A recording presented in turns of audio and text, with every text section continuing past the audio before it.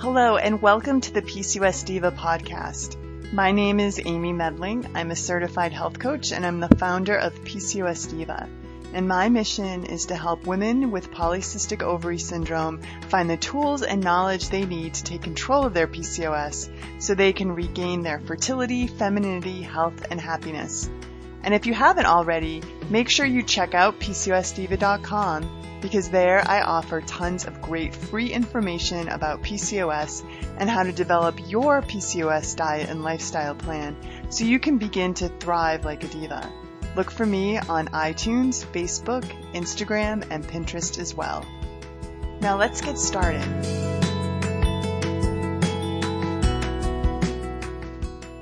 So how many of us take prescriptions the doctor hands us without reservation, without understanding short and long-term side effects and risks? I know I have, and I write about this in my book that will be coming out next year. I was given, one of the prescriptions I was given was Actos to, off-label to help with insulin resistance. But little did I know that it could cause congestive heart failure, which now it has a black box warning on that drug for congestive heart failure, and has also been linked with bladder cancer. So thank goodness I only took that short term, but did so without any idea of the risk factors for that medication, that drug.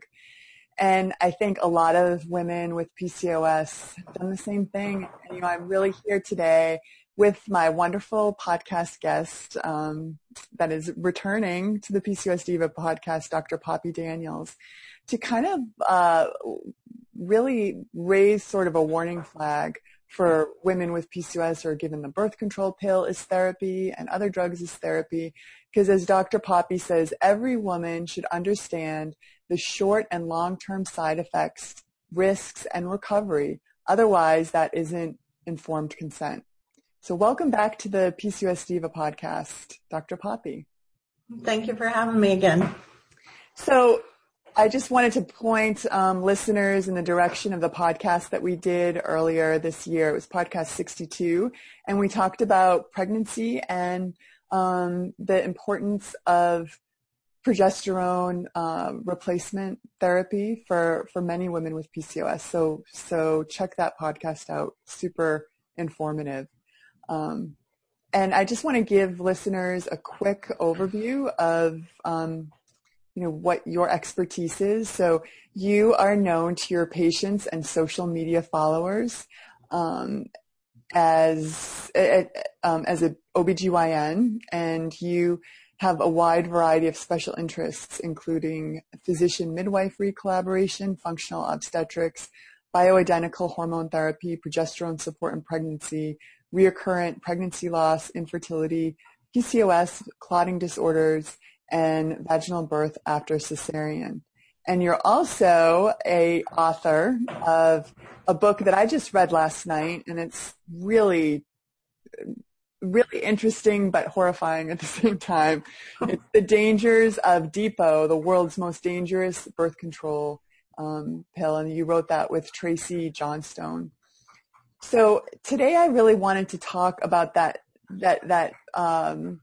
topic of making sure that you understand the risks, long-term and short-term, of any type of medications that you're given. And I think your book and this idea of how really dangerous the Depo shot is really a great example.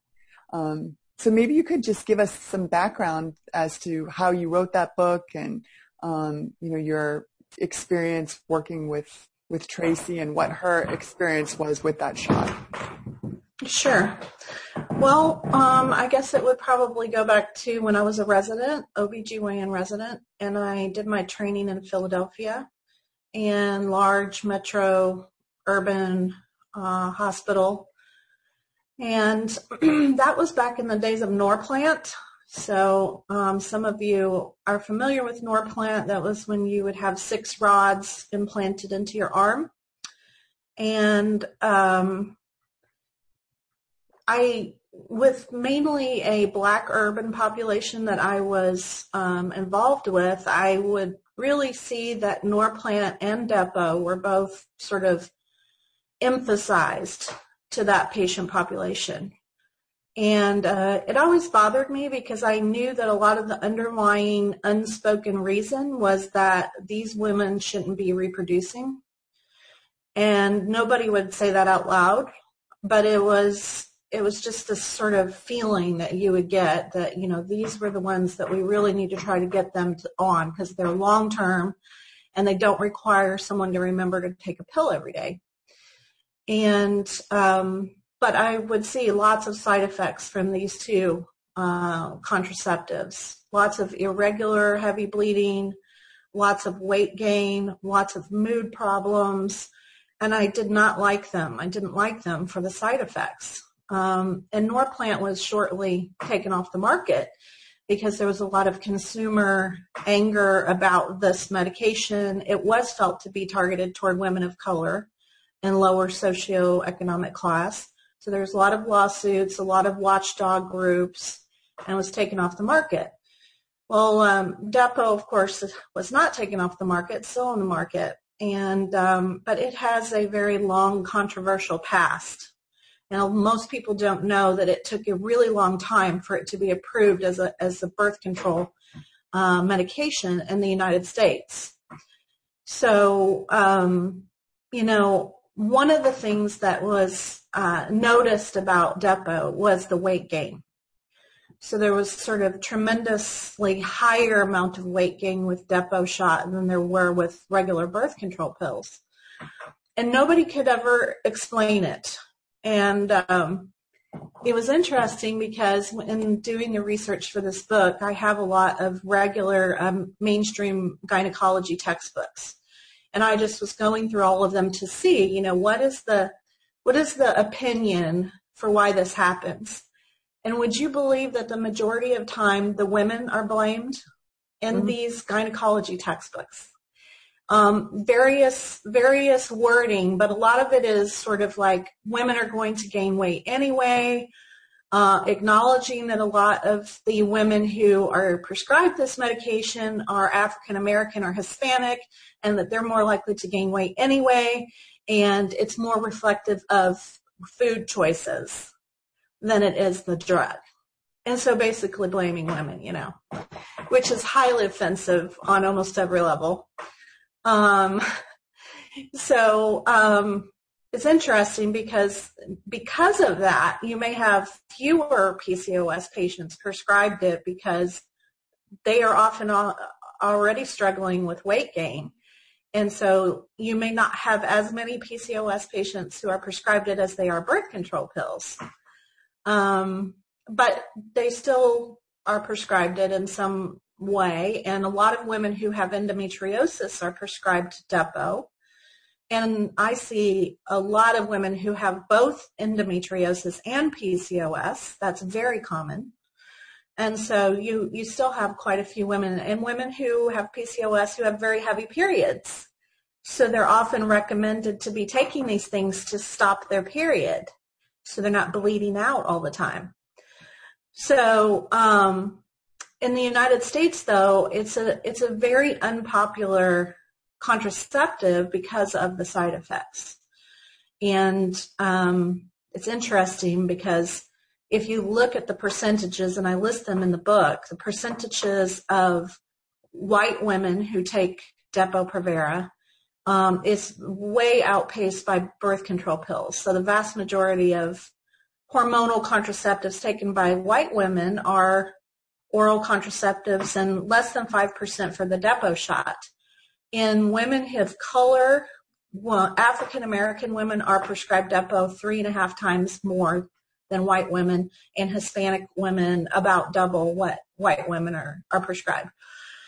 So, and there's lots of things in the book that we don't have time to get into in terms of, population control and all of these things, which are, there's no denying it when you look at the history. There just isn't. So, but if you focus just on how women do on this medication, they do poorly. They don't do well in the vast majority of cases. And one thing that I have, and I think we may have talked about this on the last show, But many times when women bring their complaints about birth control to the doctor does not want to blame the birth control.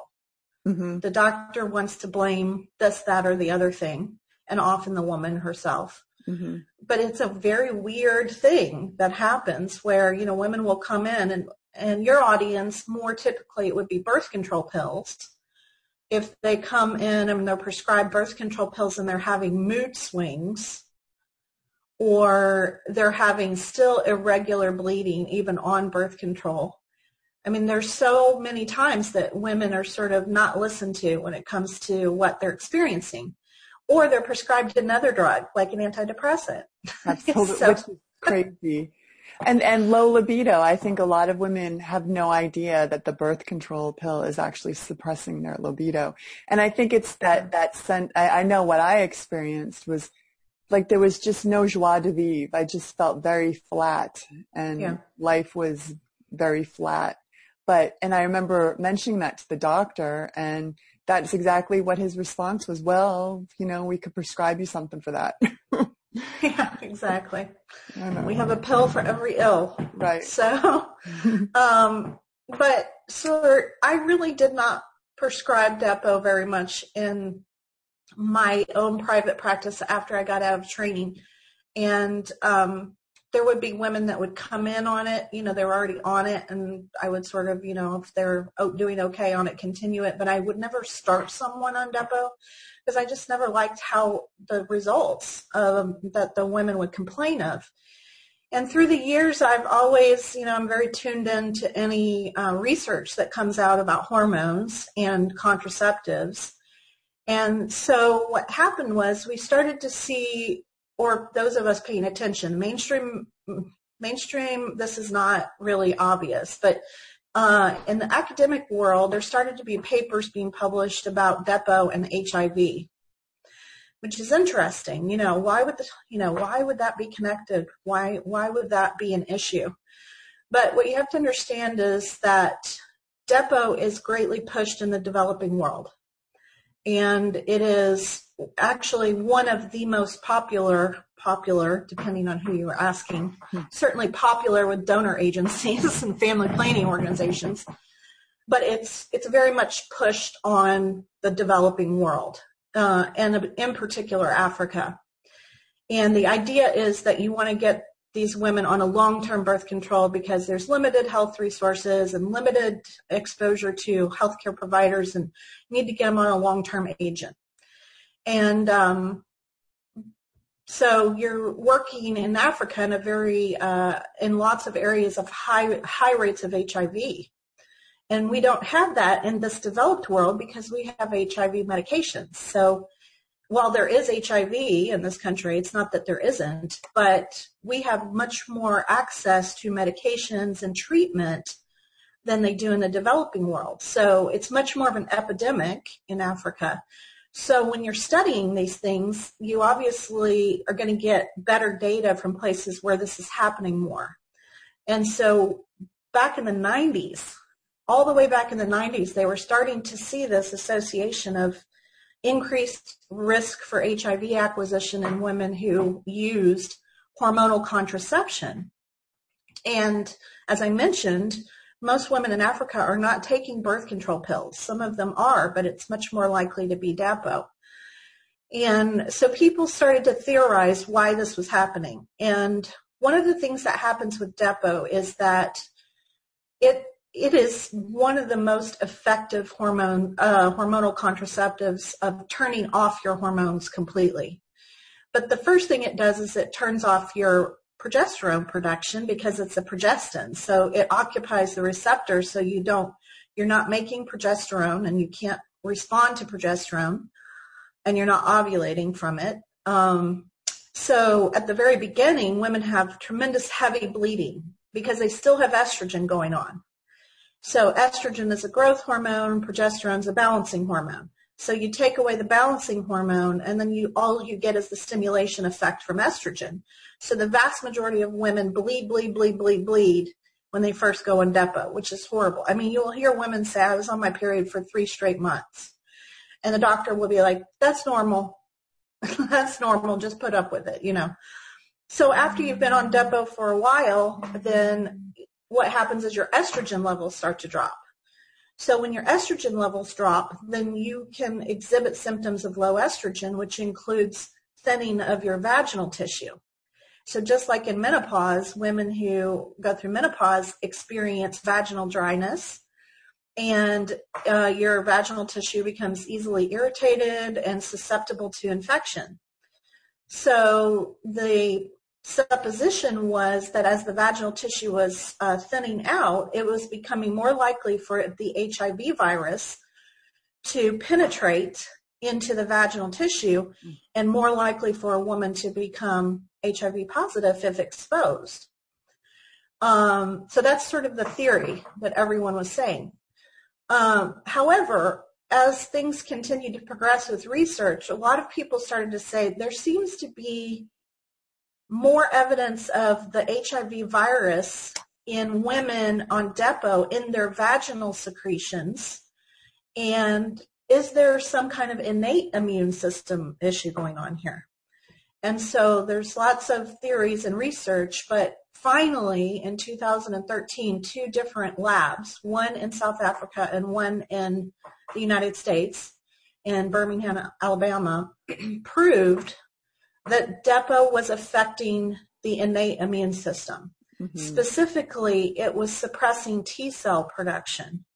And your T cells are your main weapon against HIV. So once you get exposed to HIV, your immune system is activated to fight this threat. But if your first line of defense is suppressed, then you're much more likely to actually acquire the HIV virus if you're exposed to it. And so women at high risk for HIV, this would be women in high areas of endemic HIV, women who are sex workers, women who have other immune system issues, and women who are discordant, meaning their partner is HIV positive and they're HIV negative. These women are at much higher risk for acquiring HIV. And so these papers were published, and honestly, the only people really paying attention to it would be people in the academic world. There were a few articles that were published in mainstream publications, but if you don't have someone to translate all this stuff to a layperson, it's going to go like this. They're not going to understand what all this means. And so there were people who understood what it means, and that is WHO, World Health Organization. And they were really dragging their feet in response to this information. And so for many, many years, there were no restrictions on the prescription of HIV to women at high risk for HIV. And when this information started being published, and these were journal articles in very highly respected journals like the Lancet Infectious Disease. 2011, huge paper published showing a 50% increased risk for HIV in women who use Depo and were in a high risk for HIV. Published by Renee Heffron in the Lancet Infectious Diseases. And it created a buzz in the academic world. And so what started to happen was sort of people went into like spin doctor mode, you know, because we don't want to take this drug out of Africa. And whose drug is that the favorite drug of? Melinda Gates. Melinda Gates loves Depo. So also in 2012 was her London Family Planning Summit, where she sort of rolled out this grand plan to increase contraception access to the developing world under the guise of empowering women. And her drug of choice was Depo. Well, this was just starting to come out that Depo was a problem. So before it really, started to be exposed, she was sort of jumping out ahead of it to say, this is what we're doing. We're helping women. We're putting all this money into it, and we're really pushing Depo into the developing world. Well, they also unrolled a Depo version called Cyanopress. Cyanopress is Depo that can be self-injected. So they're putting even more layers of distance between a woman and her healthcare provider, because now they'll just give the drug out and a woman can give it to herself at home, and they will likely give her plenty of these so she doesn't have to come back in. So there's nobody monitoring her. There's no one she can really talk to if she's having side effects. She's obviously given very little information up front about the risks, even though they tell you, oh, we give all the information about all the side effects. But I think that if you actually came out and said, hey, you're in Africa where there's high rates of HIV, this drug right here might increase your risk by 50%. Most women would probably say, I'm not sure I want that. Right, right. You know what is so surprising to me is I hear from women here in the U.S. that they are on Depo and they talk about how their PCOS symptoms have increased. And looking at, reading your book last night, many of the side effects sort of mimic a lot of the PCOS symptoms. And the other thing that I think is interesting is that when you come off of Depo, maybe you could speak to this, and I mean, just even birth control in general. And I know Dr. Lara Briden talks about it in her period repair manual, that she believes that there's sort of this post-pill form of PCOS. And coming off the Depo, it affects women in different ways, as I read in your book. Some women can start to have increased testosterone. So it sort of brings about PCOS just from the withdrawal of the Depo, which I think is fascinating. Right. And it really makes sense what I'm hearing from women, the way that you explained it in your book. Right. So what happened with that basic research was that the basic scientists who were looking at the immune system, they proved that Depo is a glucocorticoid medication. So in common language, a glucocorticoid is a steroid. So most of us are familiar with steroids being used in medicine for various problems, autoimmune disease, respiratory illnesses, asthma, infections, things like that where steroids are given. And most people also know that steroids, the most common one that people have heard of is prednisone, cause a lot of side effects that are also seen with Depo. Weight gain, mood swings, fluid retention, and over time suppression of the immune system. And so it's interesting that the weight gain that's associated with Depo is a very specific pattern of weight gain that is also seen with another condition called Cushing syndrome. So Cushing syndrome comes from overproduction of cortisol. So cortisol is your ultimate glucocorticoid hormone that's made inside the body. And if you have a tumor that's overproducing cortisol, or if you just have hyperplasia of your adrenal glands overproducing cortisol, then you will gain weight in a very specific distribution pattern. And that is abdominal weight gain. So you have a lot of belly fat, protuberant abdomen. Women will get a lot of edema and weight gain in their face. So that's called a moon face, and often get a double chin and very round face. And then they can get a fat pad on the back of the top of the spine. It's called a buffalo hump.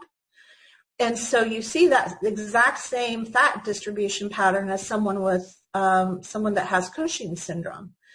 And so the reason for that is that Depo is a steroid that is very similar to cortisol and to prednisone, other steroids.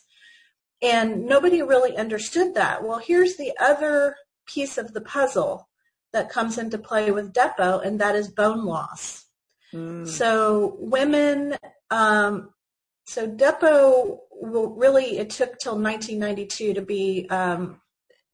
be passed as a drug with the FDA, even though it had been around since the 1960s. It took that long to get approved for various reasons that I go into in the book. But by 2004, there was already a black box warning for bone loss. And again, a lot of people said, oh, this has to be because the estrogen levels are dropping, because where do we see bone loss in menopausal women?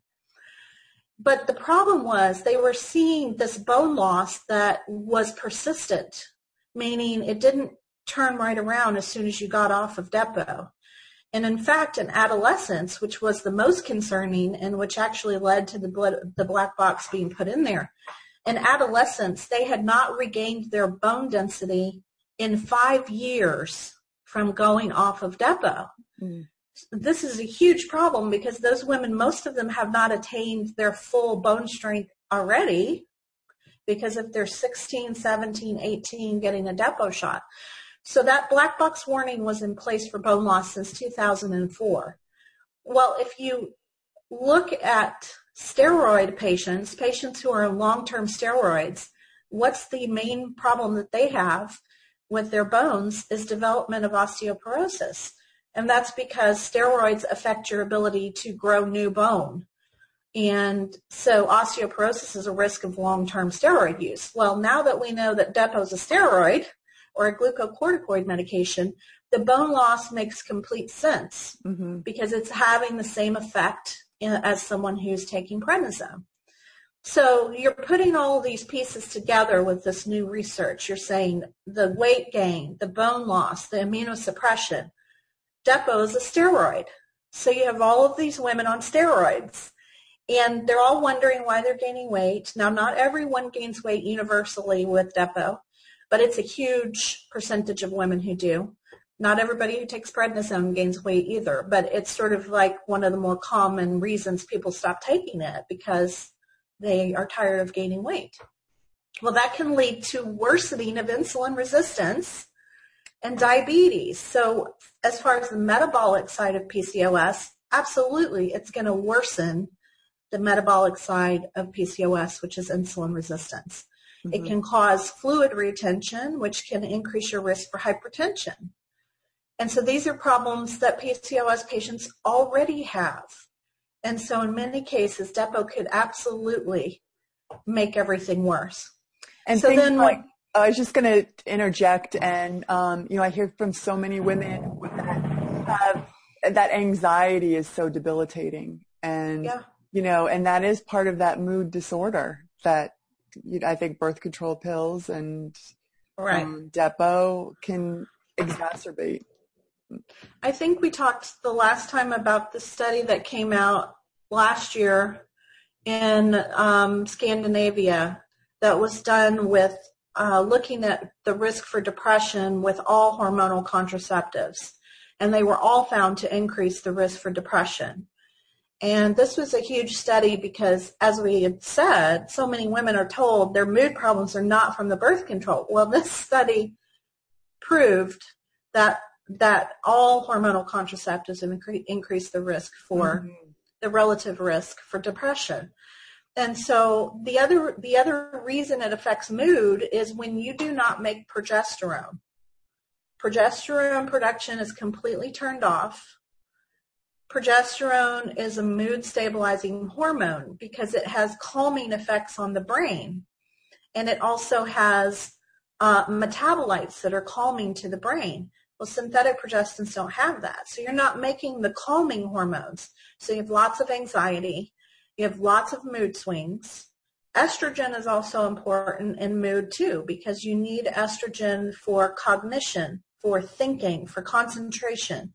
So basically your female hormones are being completely turned off. Then you have the steroid effect of Depo causing you to have all these metabolic problems. And then when you go off of it, it sometimes gets worse.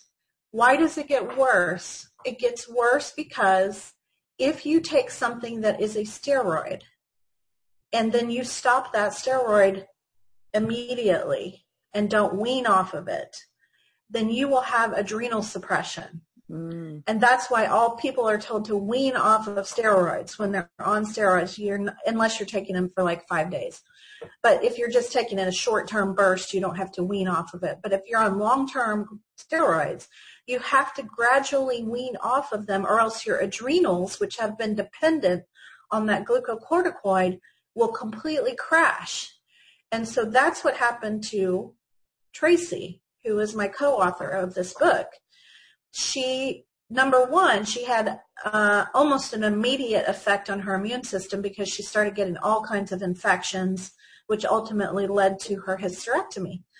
And so it took her fertility away from her. It took her ability to have a strong immune system away from her.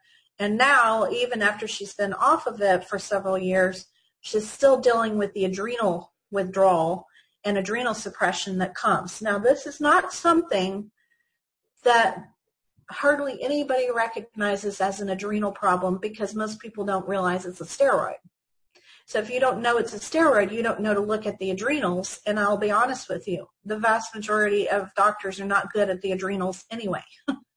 They usually ignore them. Even endocrinologists, it's not on their radar like it should be in this kind of a setting because they don't know that this drug, up until now, that this drug is a steroid. So you have often women who are doing okay on Depo, and then when they stop Depo, they go really downhill. They get worse. And so they think, oh my God, I got to get the Depo back. But the truth is it was the withdrawal of the steroid, and that's why they're having all these problems. But people can't recognize it for what it is, so all of these women are miserable. And if you go to Tracy's social media pages, especially on Twitter, you have a long litany of women literally cursing out the Depo shot for how horrible they feel. And we've included a lot of that in the book where we've just listed people's comments about Depo. And over, I mean, you will not see things like, oh, I didn't really like it, or I didn't tolerate it, or, some of the things that you might hear with regular birth control pills. You will hear, this drug ruined my life. This drug is the devil. I hate the Depo shot more than, I would rather be pregnant than be on this medication. This is horrible. So it's not, women aren't doing well on it. And the fact that it now has the potential to have such life-altering effects on your hormones, on your adrenal system, on your immune system, the other risk with it is breast cancer. And so breast cancer, this is even more of a risk with Depo than it is with birth control pills. We know that most of the risk of breast cancer with birth control comes with long-term use of birth control pills, or with using it, starting it at a very young age and using it, if you're using it for 10 years continuously, your risk for breast cancer is increased on birth control pills. Well, with Depo-Provera, the problem with Depo is that it has been shown to be causing breast cancer for many years. That was one of the barriers to its approval in the United States as a contraceptive, because even the World Health Organization's data showed an increased risk for breast cancer, which they sort of swept under the rug and said, oh, this is small and this is just in younger women. And then what happened was we had a big hormone study in 2002, which was the Women's Health Initiative study. Well, that was done with the hormone replacement drugs, Premarin and Prempro. Prempro is Premarin plus Provera. Provera is the same thing as Depo-Provera. They are the same drug. And that study showed that women who took Prempro had a 26% increased risk for invasive breast cancer. This was a randomized controlled trial, so this was proof that it increased the risk for breast cancer. Whereas women who just took Premarin, they did not have an increased risk for breast cancer. So that pointed the finger at Provera. Now, Provera is a very low dose of medroxyprogesterone acetate, which is the actual drug. It's about 5 to 10 milligrams, whereas in a Depo shot, that's 150 milligrams. Oh, my gosh. Wow. So another study finally came out in 2012 showing that women who took Depo had a 2.2% increased risk for breast cancer. And that was women who only took it for a year. They already had a twofold increased risk for breast cancer. So you have probably a direct effect on the breast, but also an immunosuppressive effect on the breast. as you may know, if you suppress the immune system, your risk for cancer goes up. Oh. So not only are you at risk for infectious problems, but you're at risk for cancer because your immune system can't fight the cancer cells.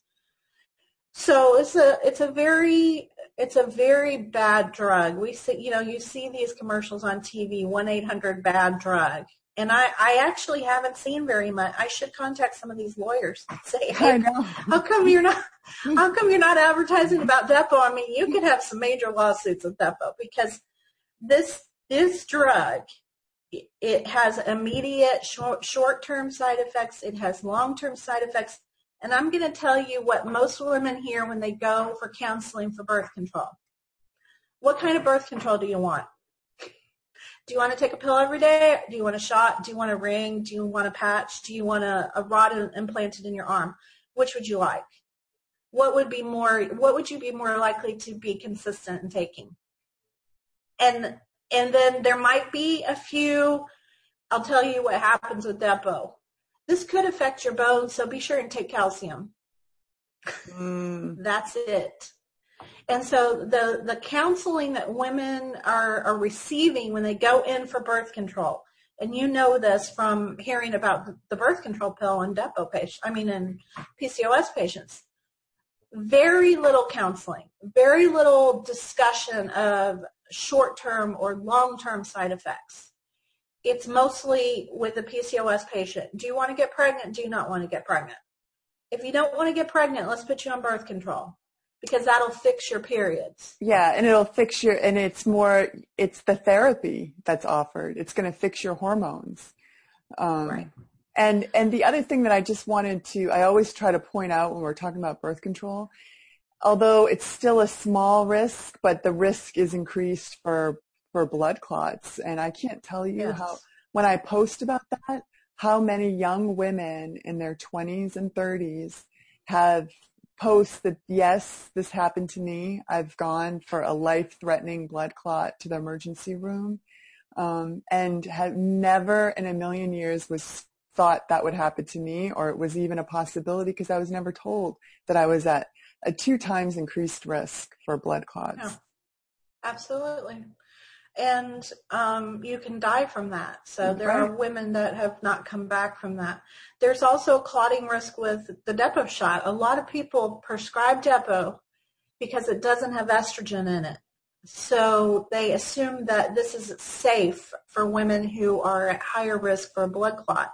When the truth is that the actual research shows that you're still at risk for blood clots with the Depo shot, and some of that is probably mediated through the steroid effect on the body, so it leads to weight gain, fluid retention, and that increases your risk for clotting if you're overweight or obese. So it's contributing to that risk. So certainly you still have a clotting risk with the Depo shot, just like you do with birth control pills. And some of that has to do with the generation of progestin that you're taking in the birth control. So some of the newer progestins in birth control pills. So what birth control was most commonly prescribed to PCOS women for years? Yasmin, that version. And so that was a 4th generation progestin that was actually found to have almost triple or quadruple the risk for blood clots. So you're taking a population of people that are probably already at higher risk because of their tendency to have obesity or insulin resistance, and you're putting them on the most risky birth control pill because why? Oh, it helps your acne. Right. Well, why? Because it has an effect similar to spironolactone, which is a drug that many PCOS patients are given to lower their male hormone levels. So this was thought to be the miracle drug for PCOS. Yes, because it fixes your period and it helps your acne and it lowers your male hormones. It's great. It's wonderful. Except that if you get a blood clot, that's not such a great thing. Mm-hmm. If you get worsening insulin resistance from being on birth control pills, that's not a good thing. We know that birth control pills increase your risk for insulin resistance from a metabolic standpoint. These are not healthy things for PCOS women to be dealing with. But you're right. This is portrayed as a treatment for PCOS, which it does not do. It does not treat PCOS. It does nothing to address the underlying hormonal imbalance.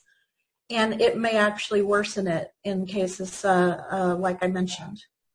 So Dr. Poppe, when you see your patients with PCOS, how do you, I know every woman is a unique individual case, but if you're not prescribing birth control as therapy, what are you counseling women to do? What are her alternatives to managing her PCOS?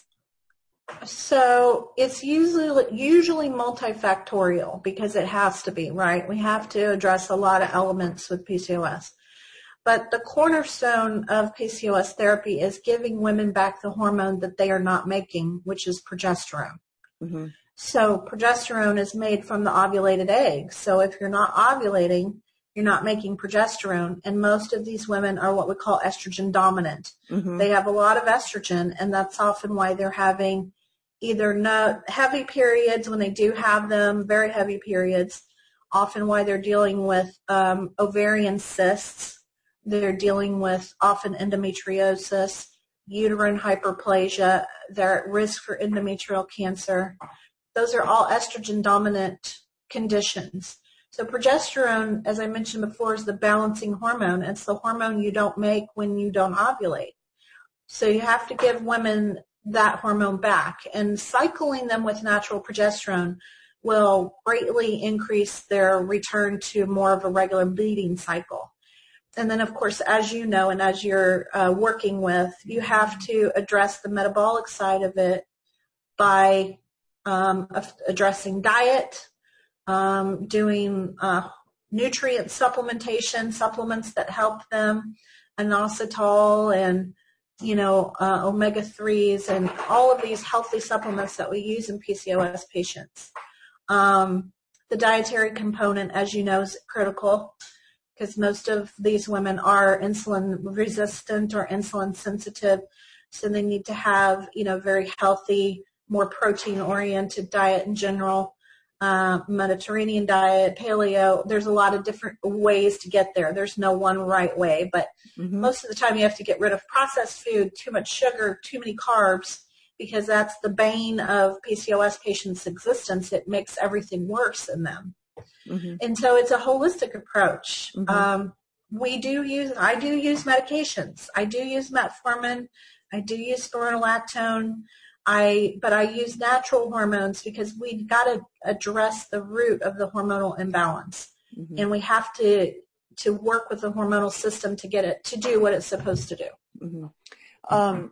The other thing that I wanted you to address too is, okay, so if we don't want to be on hormonal birth control, but we're not looking to get pregnant, what can we do? And I've been very open in sharing my I was actually diagnosed with PCOS through using the Crichton model of natural family planning. I mean, it took me 15 years to get that diagnosis, and really understanding my cycle at that sort of level of looking at it every single day was really the only way that I sort of gained the knowledge that there was something awry and it was PCOS. But tell us. Absolutely. And I know you're an advocate of Dr. Hilger's work, and he's associated with that natural family planning or the NAPRO technology and the Crichton model, and just would love for you to share a little bit more with listeners about that. Sure. There's a renaissance going on with these methods, which can be referred to as natural family planning or fertility awareness methods. And these involve charting your cycles using various methods, some temperature, some cervical mucus, symptoms, such as breast tenderness or mood swings, and really trying to identify what's happening with your cycle. And this is critical. This is very critical also for diagnosis and treatment. But the vast majority of gynecologists know nothing about charting. Mm-hmm. And so, unfortunately, unless they're Catholic or unless they're really tuned into this stuff and holistic, you're unlikely to be even suggested to chart your cycles. So it becomes hard to find someone to teach you. A lot of women teach themselves by getting the book Taking Charge of Your Fertility by Toni Weschler, which teaches you how to chart, which is a great way of getting in touch with your body, your hormones, your cycles, what's going on here. A lot of women who have PCOS still have fairly regular bleeding cycles, and they're even harder to diagnose because the doctor thinks you don't have PCOS if you're still having your cycle. Well, if you're having 35-day cycles, a lot of these cycles are likely anovulatory, and they're not necessarily normal, but you wouldn't know that unless you're charting, right? Now, obviously, if someone is definitely not wanting to get pregnant, you have condoms, which is probably one of the most commonly used non-prescription forms of contraception.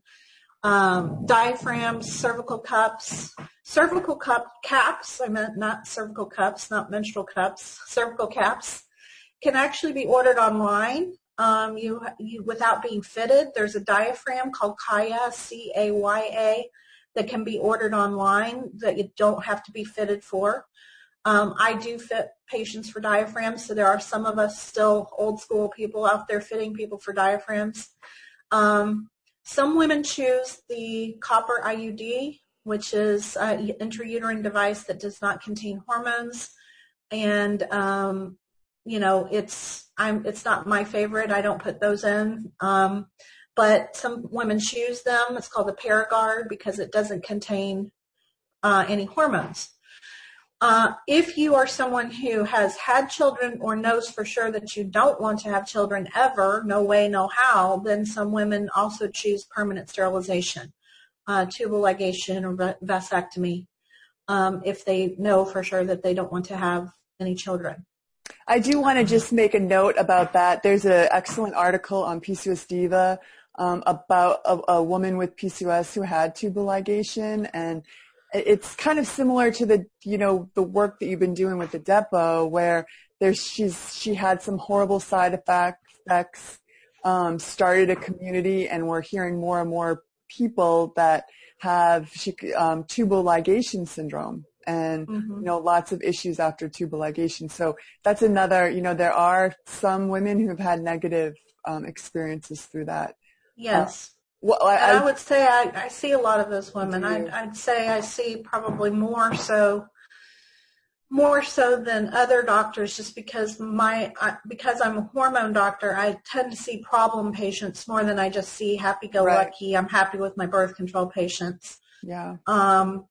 There's no one right answer for everyone. Everyone has to step back and analyze their situation, and sometimes you have to kind of take things that you wouldn't like because of your situation. You have to discuss with your partner what makes sense for your lives. So there's women who say, I can't chart my cycles. I'm too busy. I don't pay attention to that stuff. There's no way I would stay on top of it. It's not a good choice for me.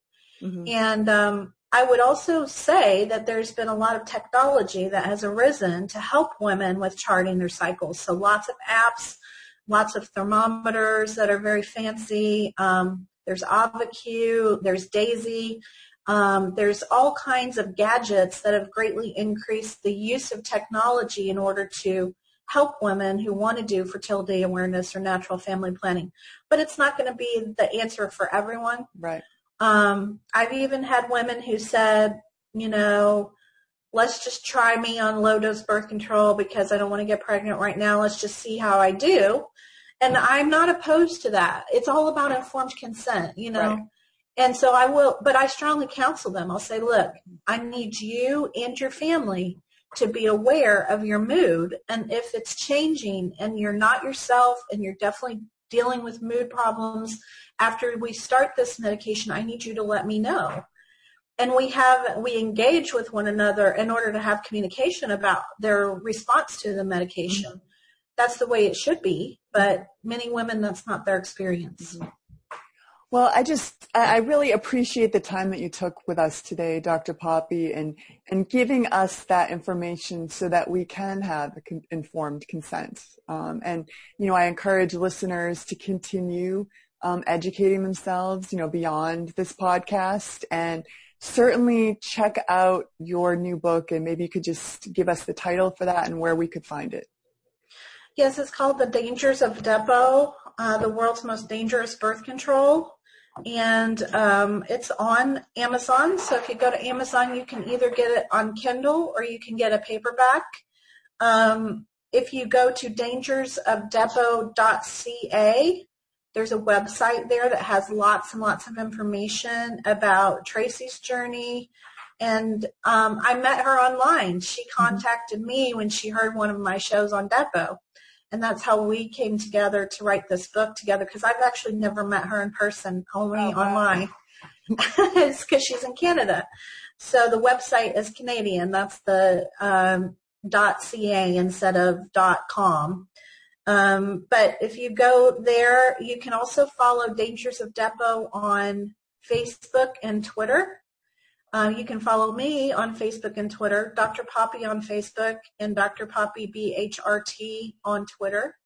I also have a website, drpoppe.com. I have a license in Missouri and Pennsylvania, so I can take patients from Missouri or Pennsylvania. I can do Skype consults for patients in those states.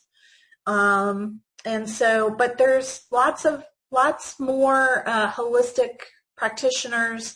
I know you talk about a lot of them. I talk about a lot of them in my book. I have a list of resources in my book, books, blogs, Facebook, Twitter pages of people doing more natural, holistic hormone balancing. And there's tons of resources like that in this book. So even if you're not on Depo or don't want to take Depo, this is a very good book for understanding hormones, understanding hormonal birth control. Mm-hmm. Yeah, and just to give another little plug, you have a great section in the back about how to recover from, hormonal birth control if you're having some of these, symptoms that we talked about, and you kind of have a little, you go into, how to do that. So another great reason to pick up a copy of the book. So thank you again, and I hope to have you on the podcast again soon. You're one of my favorite guests. Well, thank you so much. I'd love to be back, and I can't wait to read your book that's coming out. Oh, yay. I know. I'm really excited about that. Well, I just want to thank everyone listening, and thank you so much for joining us on today's PCOS Diva podcast. If you like this episode, don't forget to subscribe to PCOS Diva on iTunes or wherever else you may be listening to the show. And if you have a minute, please leave me a quick review on iTunes. I read every one of them, and I really love to hear from you. And please don't forget to sign up for my free newsletter. It goes out every Thursday with some really interesting piece of related content to PCOS. And you can get instant access for that at PCOSdiva.com. This is Amy Medling wishing you good health. Look forward to being with you again soon. Bye-bye.